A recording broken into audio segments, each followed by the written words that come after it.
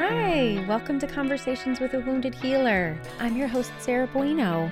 Conversations with a Wounded Healer is a podcast where I interview other professionals in healing modalities, and we talk about the intersectional journey of healing self while taking care of others. And I'm really excited that you're joining me today. If this is your first time here, welcome. Thanks for hanging out. I hope you enjoy yourself. I wanted to share a couple things that I would love your support with. So first of all, Patreon. I had somebody tell me recently, you don't mention your Patreon account enough, and it made me think that, I'm not gonna donate. So I'm gonna share it every episode. Oh my God, look at me. I'm marketing. I'm doing it. So if you go to Patreon, it's a place where you can give donations to people that you appreciate.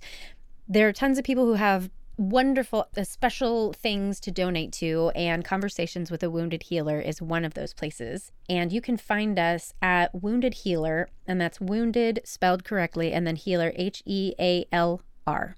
I was trying to keep the URLs the same, you guys. I'm sorry. Or you can just search. So we're on Patreon. You can go there. You can pledge as little as $1 a month. And anything that you are willing to give to support this podcast is really, really cool and really appreciated. You will get my undying love and gratitude. If you participate at the $5 a month, there are other fun things that you get to enjoy. So check that out. Also, we would really appreciate if you could rate and review the podcast on Apple Podcast, because essentially what that does, sometimes it can work on the algorithm to get you up in the ratings, and sometimes it really legitimizes the podcast. And one of the things I'm really trying to do more of this year is reaching out to folks who are kind of like higher on the scale. And in order to prove to them that it's worth their while, it's nice to have a lot of good 5-star reviews. So please do give us a 5-star review if you're digging the show. And please also write a nice little write-up there. And if you write something that makes me laugh, I will read it on the air and I will credit you with it. So there's an incentive for you there. Also, if you want to interact with me directly, you can find me on Instagram at Head Heart Therapy and on Facebook at Wounded Healer, again spelled WOUNDEDHEALR. I think that's all of the advertisements for today. We'll see. So today we are going to be speaking with my friend Chuck. Now, Chuck is a passionate advocate for the LGBTQ+ and chronic illness communities, and Chuck facilitates trans-affirming trainings about inclusivity, privilege, and the creative power of language. Over the weekends, you can find them cooking enormous meals for their friends in the duplex they share with their partner, the world's best neighbor, several backyard chickens, and a yellow-eyed dog. Now I'm kind of mad that Chuck and I didn't talk about the chickens, so maybe we'll have to do another interview, bring them back and do that. So I hope you enjoy our interview with Chuck. Hello, Chuck. Welcome to Conversations with a Wounded Healer. Thanks so much for having me, Sarah. Happy to be here. Yay. I just told you before we started recording, and I can't not do it. I was thinking about your name, and the first thing that came to mind was Chuck, Bobuck, Banana, Fana, Fo Fuck, Me, My, Mo. I was reverted back to first grade, and it brought me joy. So thank you for bringing me joy. I'm so happy to have brought you joy. I also appreciate getting to hear it twice now, and Right? the joy I'm experiencing in return. So thank you for that. That's so good. Do people do that to you all the time? Literally never, but now I think I need to make it happen more often in my life. Call it to you. Please call it to you. I have a 2-year-old niece, and that song will inevitably begin. We'll get there. Right? Yeah. Oh my God. Oh my God. So I love starting off episodes like this with people who I don't even know, when we're just like, all right, we're best friends, so let's go. And I'm glad that you trust me with that, because we have a mutual friend, Nadia, right? Yes. And Nadia had reached out to me and said, you've got to interview Chuck. And you were like, hey, yeah, do you want to talk? And I was like, no, let's just do it. So, oh, yeah. Well, and I think it's nice to sort of get to start off a friendship and a podcast. You know, I think lovely conversation as our first conversation. So I'm looking forward to it. Many friendships have started as a result of this podcast. So I hope this is no different. Yeah. So why don't you tell folks and me, because I read your bio, I looked at your website, but I really know almost nothing about you. So tell us all who you are and what you do. Yeah. So I do all sorts of things. But my sort of passion and where I love to spend a lot of my time is leading trans-affirming gender equity trainings. Love facilitating. That's my happy place. When I'm not doing that, one of the other great loves of my life is logistics. So I do a lot of Oh. operations management and event management, which is wonderful, and get to use a different part of my brain. So it's Mhm. always a nice balance. So what was the journey to becoming a trans affirming? You said that I didn't get the whole block of it, but trans affirming gender Equity equity trainer. trainer. Yeah. So how did you end up there? Tell us from day one. Day one. Chuck was born and then. How long was this podcast? Did you know? Right. Yeah. So I studied women, gender, and sexuality in college, and so had sort of this theoretical queer theory background already. I then also myself identify as non-binary, so was, living out in the world as a trans person. And I have a chronic pain disorder and was doing an intensive program where I was spending 40 hours a week for 4 weeks with practitioners, very intimately, Wow. across the board. And I was just being constantly misgendered, constantly Mhm. singled out in a room as the only person who was asked my pronouns, and then my pronouns not Mhm. used correctly. Just, sort of a litany of microaggressions. And eventually, about 3 weeks into the program, we were meeting with pain psychologists once a week, which was, a wonderful piece of the program. But similarly, in those conversations, I didn't actually feel like I was seen as my own whole self and was able to, Mhm. express pieces of myself that felt very relevant to the conversations, and ended up spending my 45-minute psych appointment explaining to the psychologist the ways in which that they could make the program trans affirming. And literally she Wow. flipped her notebook over, had a full page of notes, was ready to go. Wow. And I left feeling both extraordinarily empowered and proud of myself and determined, and realizing that there was an impact I could make, and incredibly frustrated that my insurance company had just paid her for an hour session. Oh, she should have actually Yeah, that's a whole redirected other that. conversation. I've had that happen before, and I was like, we're talking about business right now. Let's do this after. Right. Well, and for that, absolutely, for many Yeah. reasons. And had an opportunity soon after that to test out some curriculum, and just sort of went from there. I really shaped my curriculum based on, in part, on that experience, and in part just on the conversations I'd been having over and over and over again with friends and Mhm. families and potential employers, et cetera, et cetera. So. So you're really taking this from the inside out, right? Like your own personal experience and then helping others with it. That's so fucking awesome. Yeah, well, and it feels like such a gift for myself, right? I'm actually getting to impact, right, policy and infrastructure change in these companies that I would like to be able to access. Right. So is it mostly healthcare, or where are you doing It has these? been across the sectors. I've worked with a gym, I've worked with design studios, I've worked with an ad company, I've worked with small consulting companies, religious groups. Yeah, it's sort of been across the board. And your email came just at the most incredible moment, because I have been talking to everybody in my life about how badly I need to get this training to therapists. Yes. Yes, yes, yes, yes, yes. In part, again, right, for my own experience, I have been on the hunt for months now to find EMDR specialist who focuses on pain, who can use my pronouns correctly. And Oh, wow. it's challenging. And I have so many friends and loved ones who have had the same experience. And I am very excited to see what sort of shifting my energy to a very specific sector might look like. And I think, as a person with chronic pain, I've certainly had a tremendous amount of run in with different forms of healthcare, and have just seen the harm that can really be done in those moments when you're seeking healing. Absolutely. Yeah. Yeah. It's interesting. So I have a question for you. This is like, you're going to get to help me live telling everybody else, Yes. but because I'm a trainer, I'm a professor, I work at Loyola University and then also another university online. And at Loyola, they asked us to make it part of our syllabus that, we're including gender equality and asking pronouns. And so I just started doing that for trainings. I try to use they until I know differently. And then I ask my students and people what their pronoun preference is. Yeah. And usually people would just, they'll just say whatever their pronouns are. But the first time I got somebody who said that doesn't apply to me. And I was literally like, what do you mean? Because we all the all have a English pronoun. language has a pronoun, right? Yeah. So Mhm.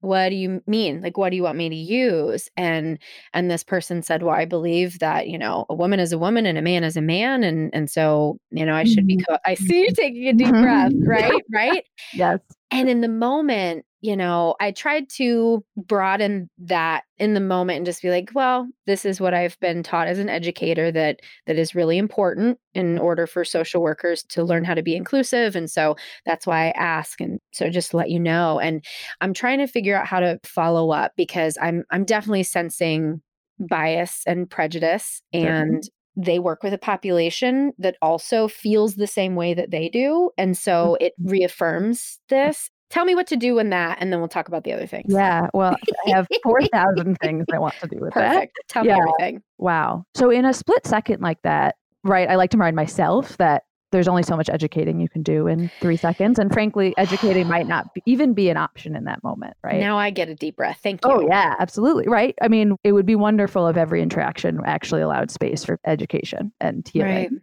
doesn't. And especially in a room like that, I think my immediate reaction to that person would to say that there are people in this room who hold a different belief. And it's my core belief that I can't look at a person and determine their gender. Mm-hmm. That's why I'm asking.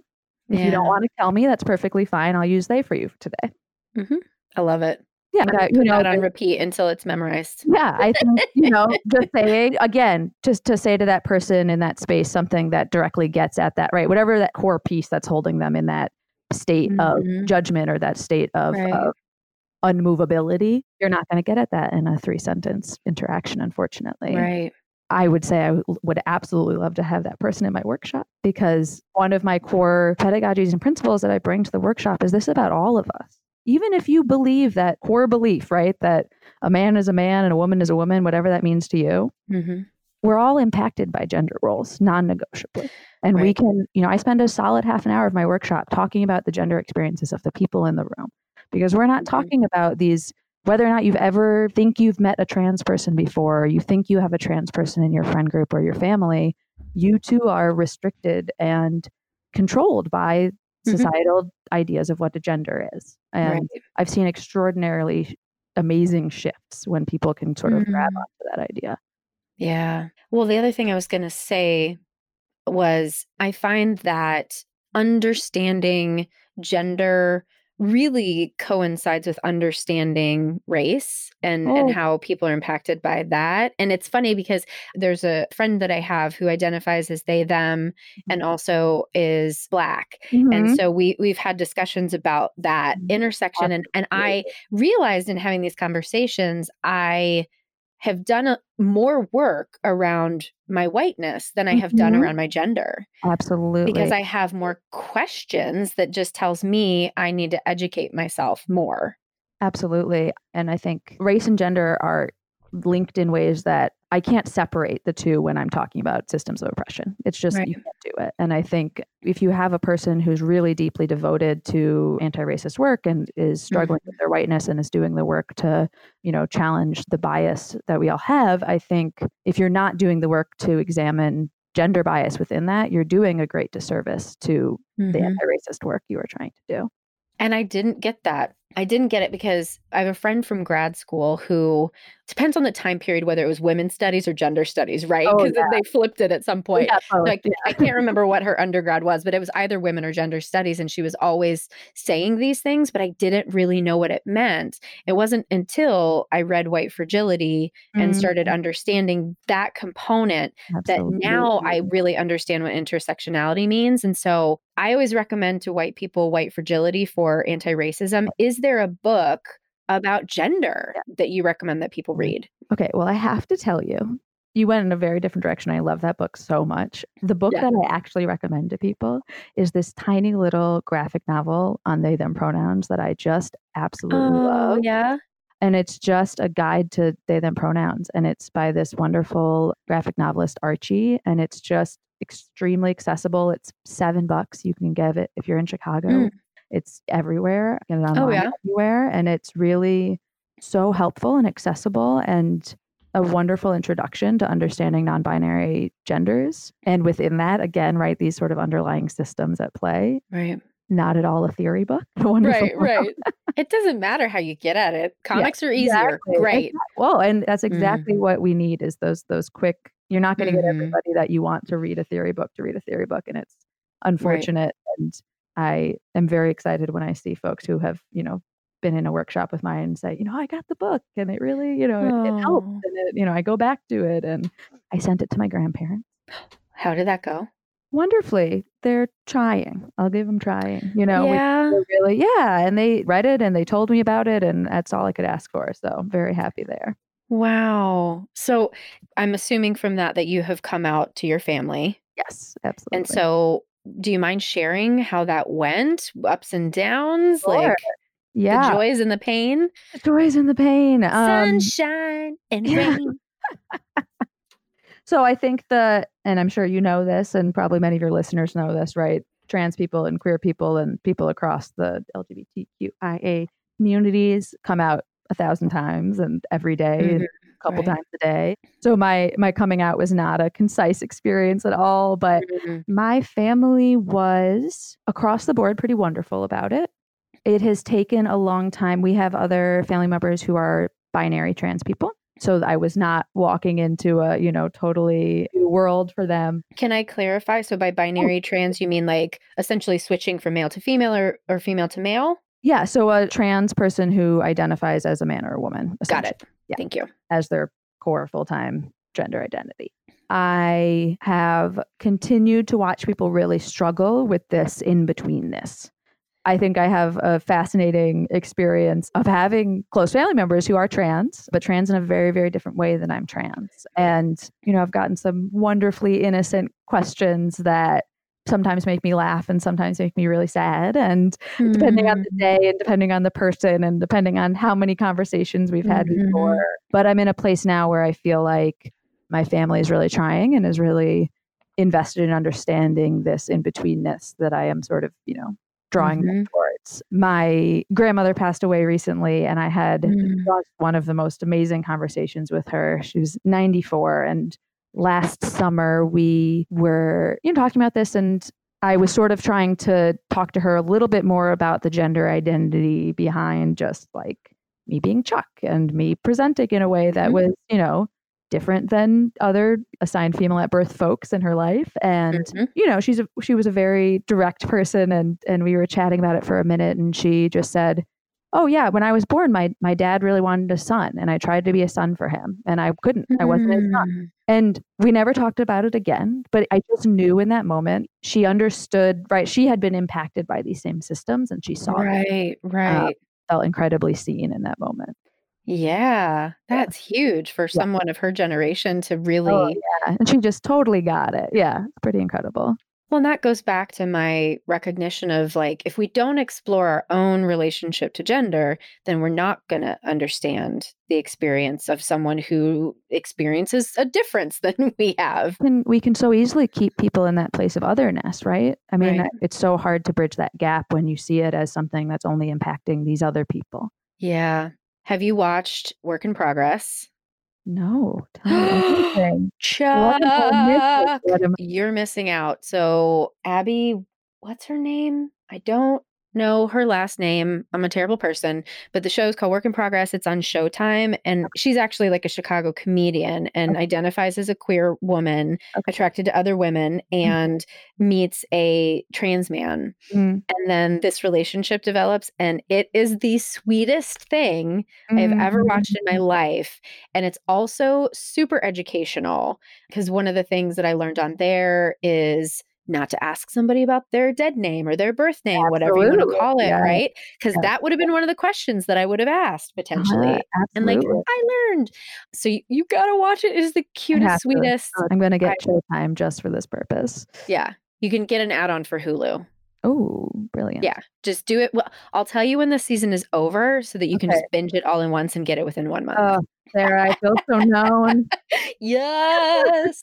Oh, it's just so sweet. And the thing that I love so much about it is the way that they're talking about ability, they're talking about gender, they're talking about sexuality, they're talking about mental health and suicide. It's ooh, okay, I gotta watch it.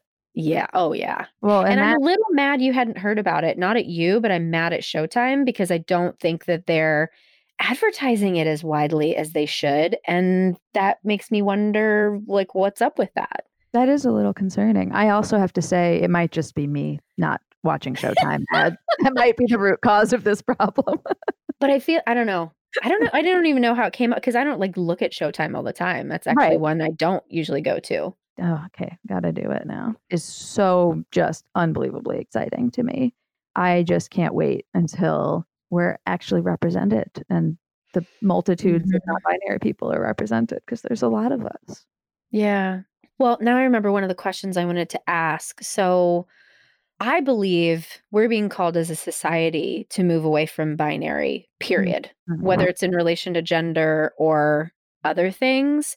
And I'm curious, since you're doing a lot of this work, you probably get like the same resistance and the same questions over and over about it. Like, are there themes to what people are struggling to get that's going to get us to the next level of really understanding this? Yeah. There's a tremendous amount of fear. I Yeah. think there's just a tremendous amount of fear. I think that for folks like your friend in the training, right? It Hmm. feels like we're telling people that they can't be themselves and that they have to blow up their whole idea of what people are, right? Mm-hmm. We're comfortable with boxes. We're comfortable with Yeah. you were born X, therefore you're X. You were born Y, therefore you're Y. And I take my work incredibly seriously, whether that work is formal or just the conversations I have with people in my life. But Hmm. I also try to bring a lot of levity to it because this stuff is fun to me and I want people to get excited about it. Language shifting is wonderful and beautiful and fun. And there's so much that we can do with that. And representation shifting. And I see it as expansion when a lot of people, Hmm. I think, see it as right there. We have such a fear of the unknown. And I think just getting people to that place and delving into really having vulnerable and radically honest conversations about that fear. And that's not what our society is built on, right? Right. Hmm. You have this podcast for a reason. These are not conversations, unfortunately, that the vast majority of people are taught are okay to have. And I see Right. that as really a big barrier. Yep. You said what I thought. It's fear. Just fear. Yeah. I don't There's so much find right now. across the board, right? I mean, I'm not even speaking just about gender. I think across Hmm. the board, fear is such a restrictor and I think a fear of compassion and empathy also. There's a lot of suffering that you have to acknowledge and there's a lot of privilege Hmm. you have to acknowledge that is painful and is a choice to explore. Well, and that kind of goes back to well, again, we can't really, like you said, we can't really separate race and gender, but it just makes me think, I don't know if you saw this do you spend any time on Facebook? Yes, not Okay. a bad Because this is where I see a lot of these things, but it was essentially like an article about, I talked to my brother about this and he was like, I don't think that this is a real thing. I think it's actually an art project, but the fact that it's even out there in the world scares me. But essentially it was a conference called Make Women Great Again, hosted by men, many of them like alt-right type folk. And again, I don't know if it's actually real, but the people that they advertised on there are real. And that is really scary to me, saying things like, don't believe what the feminists are telling you. You should be at home cooking, cleaning for your family, whatever. Like, you shouldn't feel bad about wanting to have a baby. Like, just all of these things. Oh, one of the things it said was like, have unlimited babies. And so again, that's why we don't know if it's real or not. But people do think that way. And my brother was like, well, I think it's just the fringe of society, but I'm kind of scared that it's not. I don't know. And what I feel like I'm seeing right now is a response to fear of losing power. Oh, absolutely. When we talk about any systems of oppression and privilege, there's only so much power at the end of the day, right? There's only so much wealth at the end of the day. So if Right. we're going to talk about equity, right? Right. It maybe means losing the comfort of reliably knowing any cis woman you date will be happy to cook dinner every night. Maybe that's your mindset and that's what you think the feminists are doing to you, right? Terrifying, right? Yep. Watch We are out for the terrifying. Right. yeah.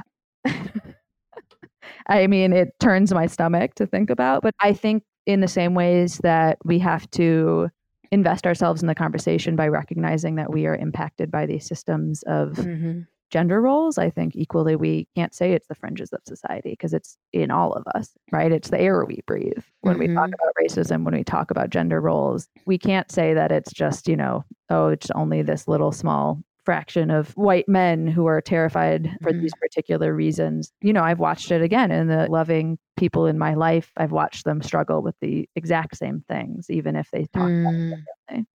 Really? For them, I don't think it's about power. I think it's about normalcy. I think it's about comfort. I think that's sort of that expansion piece I was talking about before in terms of gender that. Right. Which is essentially just power, but turned down. Oh, yeah. Right. Because if I don't know what is normal, how do I make sense of the world? Absolutely. And it's hard to ask people to be comfortable with confusion. Yeah. Right. To let people sit in that a little bit is challenging for most of us, but vitally important. And I see growth happening in discomfort. Right. And I think when people are able to sit in that, so much more can actually shift, but you have to be willing to sit in it first. Here's my theory. This is a little out there and I have no basis I'm just making this up, but I feel like the human brain is made to think in a binary way. And I almost think that people who are able to step outside of that more easily are more evolved. Like we came from apes and there was this evolutionary process. And I'm sure the first Homo sapien, people were like, what the fuck are you doing? Right? Because they were able to use their prefrontal cortex in a different way. And that's my theory, because it's easier for some people than it is for others. And it's not just the social construction of society. I think there's actually something preventing the evolution for some folk. I'm fascinated. Now I want to read like 8 things about that because I've never thought I made it up, but I'm sure that someone else has thought of it too. I'm sure I'm not the first person to make it up. No, there's definitely an article we're going to find as soon as we get off this podcast. Great. If you find it, we will post in the show notes. 100%. Wow, that's fascinating. I talk about that with folks all the time, right? That like if you watch a little kid, our brains work in binaries. That's how we right? We need to organize information somehow. Totally makes sense. I'm also privileged to be surrounded by artists. And I think that there is a piece of that, right? Yeah. Ooh. You're onto something. Yeah. Not to be sappy, but like if you've ever mixed colors before on a palette board, or you've ever framed a shot in photography, or you've ever played with clay with your hands, you understand that it's not green and blue and black and white. There's so much nuance, and that you've delved into that nuance and you've enjoyed that nuance. So I think that's a huge piece of it in my mind as well. I really love that. Yes. So I'm having a wonderful experience, even though I can see that you have a mic in front of your face. I do.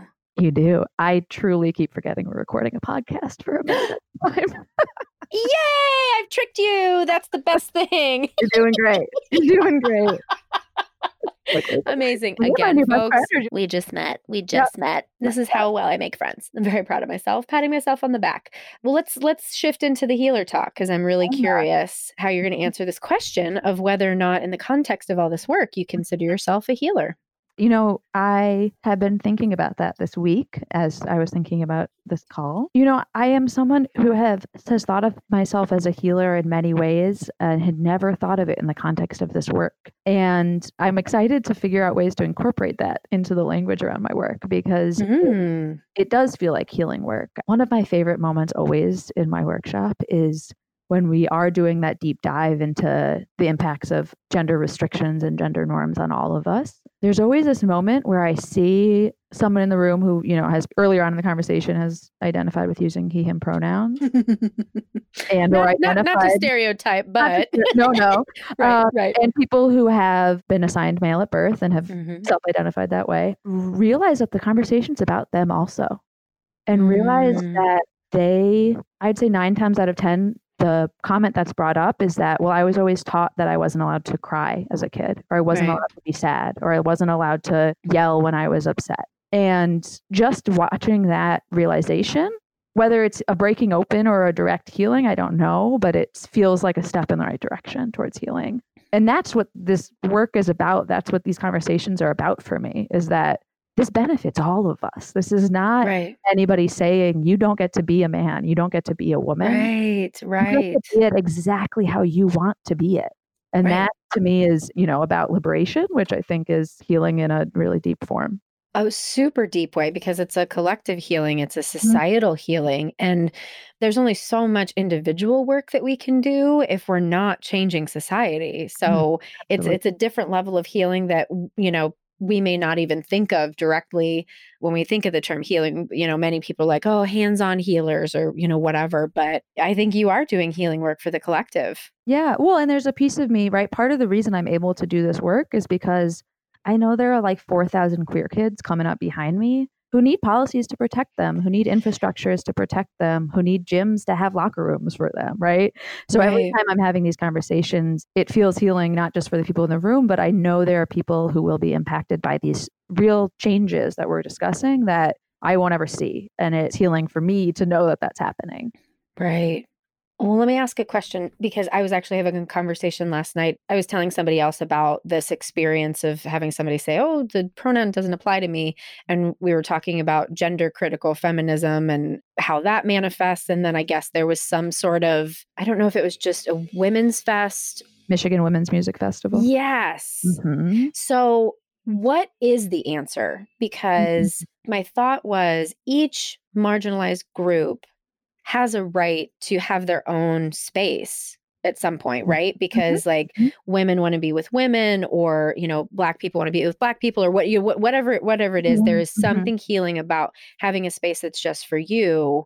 When is inclusivity important, and when is it important to create space just for certain groups? Yes, I love that you brought up that example. I wrote a paper about this in college about a decade ago that I'm wishing I had like magically remembered to read before we had a conversation. Oh my God. My baseline about that festival in particular, but I think in general, is it is a core belief of mine that trans women are women, which for me would end the conversation, frankly. Yeah. I also think that it is incredibly important to not punish trans people of any gender for the bad behavior of men. That rationale is used all the time to keep people out of locker rooms and off of sports. Right, but you have a penis, et cetera, et cetera. And it is unacceptable to me. I think that there is an incredible importance for having spaces that feel like home and that feel like a place where you can be your full self. And I think that people certainly have every right to create those spaces. I think when you're dealing with something like public music festival, it's an issue of access for me.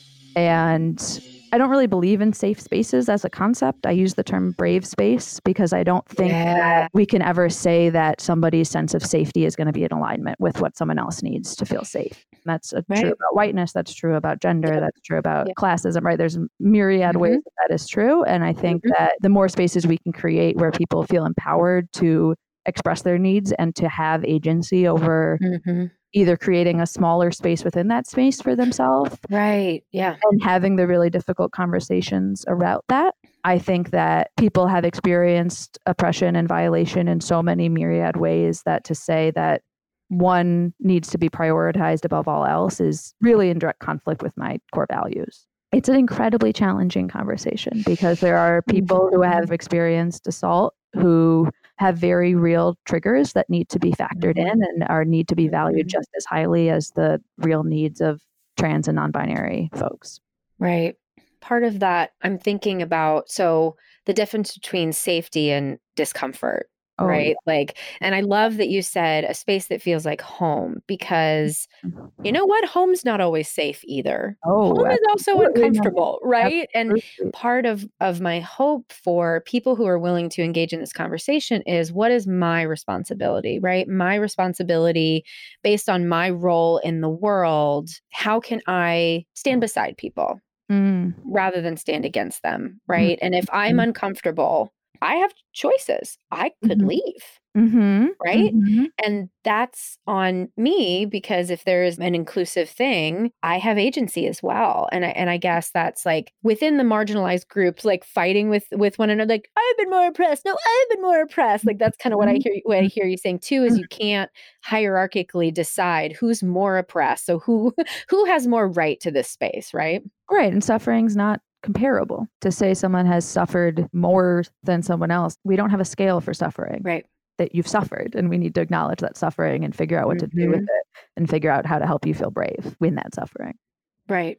Yeah. And I think, brave is tied with that agency, that feeling of I have choices here. And in life, we always have choices. We don't often like the choices. And that's the problem, is when people equate that, like, you're experiencing discomfort and saying I'm unsafe. Like, it's discomfort, and you just don't like the choice of having to leave, maybe. Yes. Oh, absolutely. Well, and it's the same thing with asking people. I I have a bad taste in my mouth for the word ally. That's a whole other conversation. Yeah. But I think for folks who have been identified as allies or advocates or work in solidarity with other folks to say, oh, I didn't have that really hard conversation with my white uncle when he said something racist because I felt uncomfortable. We need to prioritize harm reduction over comfort. Yeah. Over and over and over again. And again, I've had to say this to so many people in my life, right? You might be really uncomfortable explaining my pronouns to somebody. You're protecting me from harm. Yeah. I'm not going to be uncomfortable. I'm going to be hurt in a way that you might not fully understand, but I need you to trust is harmful. Asking people to do the uncomfortable work to help protect the people they love and the people they're working in solidarity with from harm is vitally important. That's awesome. I really like you, Chuck. I know. Yeah, we got some things. I'm like, do we have 8 This is a thing. Yeah. This is a thing. Before we just talk about how much we love each other, wounded healer. How do you identify with that term, if at all? Oh, constantly. Perfect. Wonderful. As soon as I saw your podcast name, I was like, oh yeah, that's perfect. Yep. Got it. Good. No, I think in both of my trans identity and the struggles I have in breaking away from those family norms and those gender norms and societal norms, as a person who's 7 years deep into a lot of chronic illness, I feel I have assembled an amazing set of tools that I have used over and over again with people in my life who come to me with suggestions for, new forms of therapy to try and new tools to try and to have hard conversations about what it means to not be productive anymore and what it means to sit in pain. And I really, in the last couple of years, have seen the healing skills I have acquired that are really, I acquired them because I had to. And unfortunate the way in which I had to acquire them, but they have served me well. And they have been, I think, a really wonderful gift to the people I'm connected to as well. That's awesome. It just makes me think like addiction is my specialty. And I really think that people who struggle with addiction are called to a higher purpose. Otherwise, you wouldn't have gotten that wake up call. And I think it's very similarly with chronic pain or with an identity that is outside of what people would assume is normal. Like anything that you've had to struggle with, that struggle is your invitation to a call to action. Yeah, it's nice to get your head above the forest every once in a while and be like, look at all these cool skills I have. Right? Yeah, look what I did based on this experience of pain. Absolutely. So I'm thinking for folks who are listening and who are like, wait, I don't get anything that they're talking about. So we've got the they, them booklet. Yeah. Where else do people go if they want to explore their own gender or learn more about trans identities or non-binary queerness, what have you? Where do you send people? Absolutely. Well, first of all, I'm literally always down to talk about it. So don't give away your shit for free though. No. Very comfortable facilitating small conversations as well. So just for folks to keep that in mind. But a couple of the big things I always recommend to people is you have this wonderful, magical, secret opportunity every single time you leave your house that every single person who walks past you just get to use they, them pronouns for them. And it's such a nice, cozy, safe way to practice a hard thing. This is about language acquisition, right? We don't learn Spanish from thinking about Spanish, right? You actually have to grapple with it. I wish.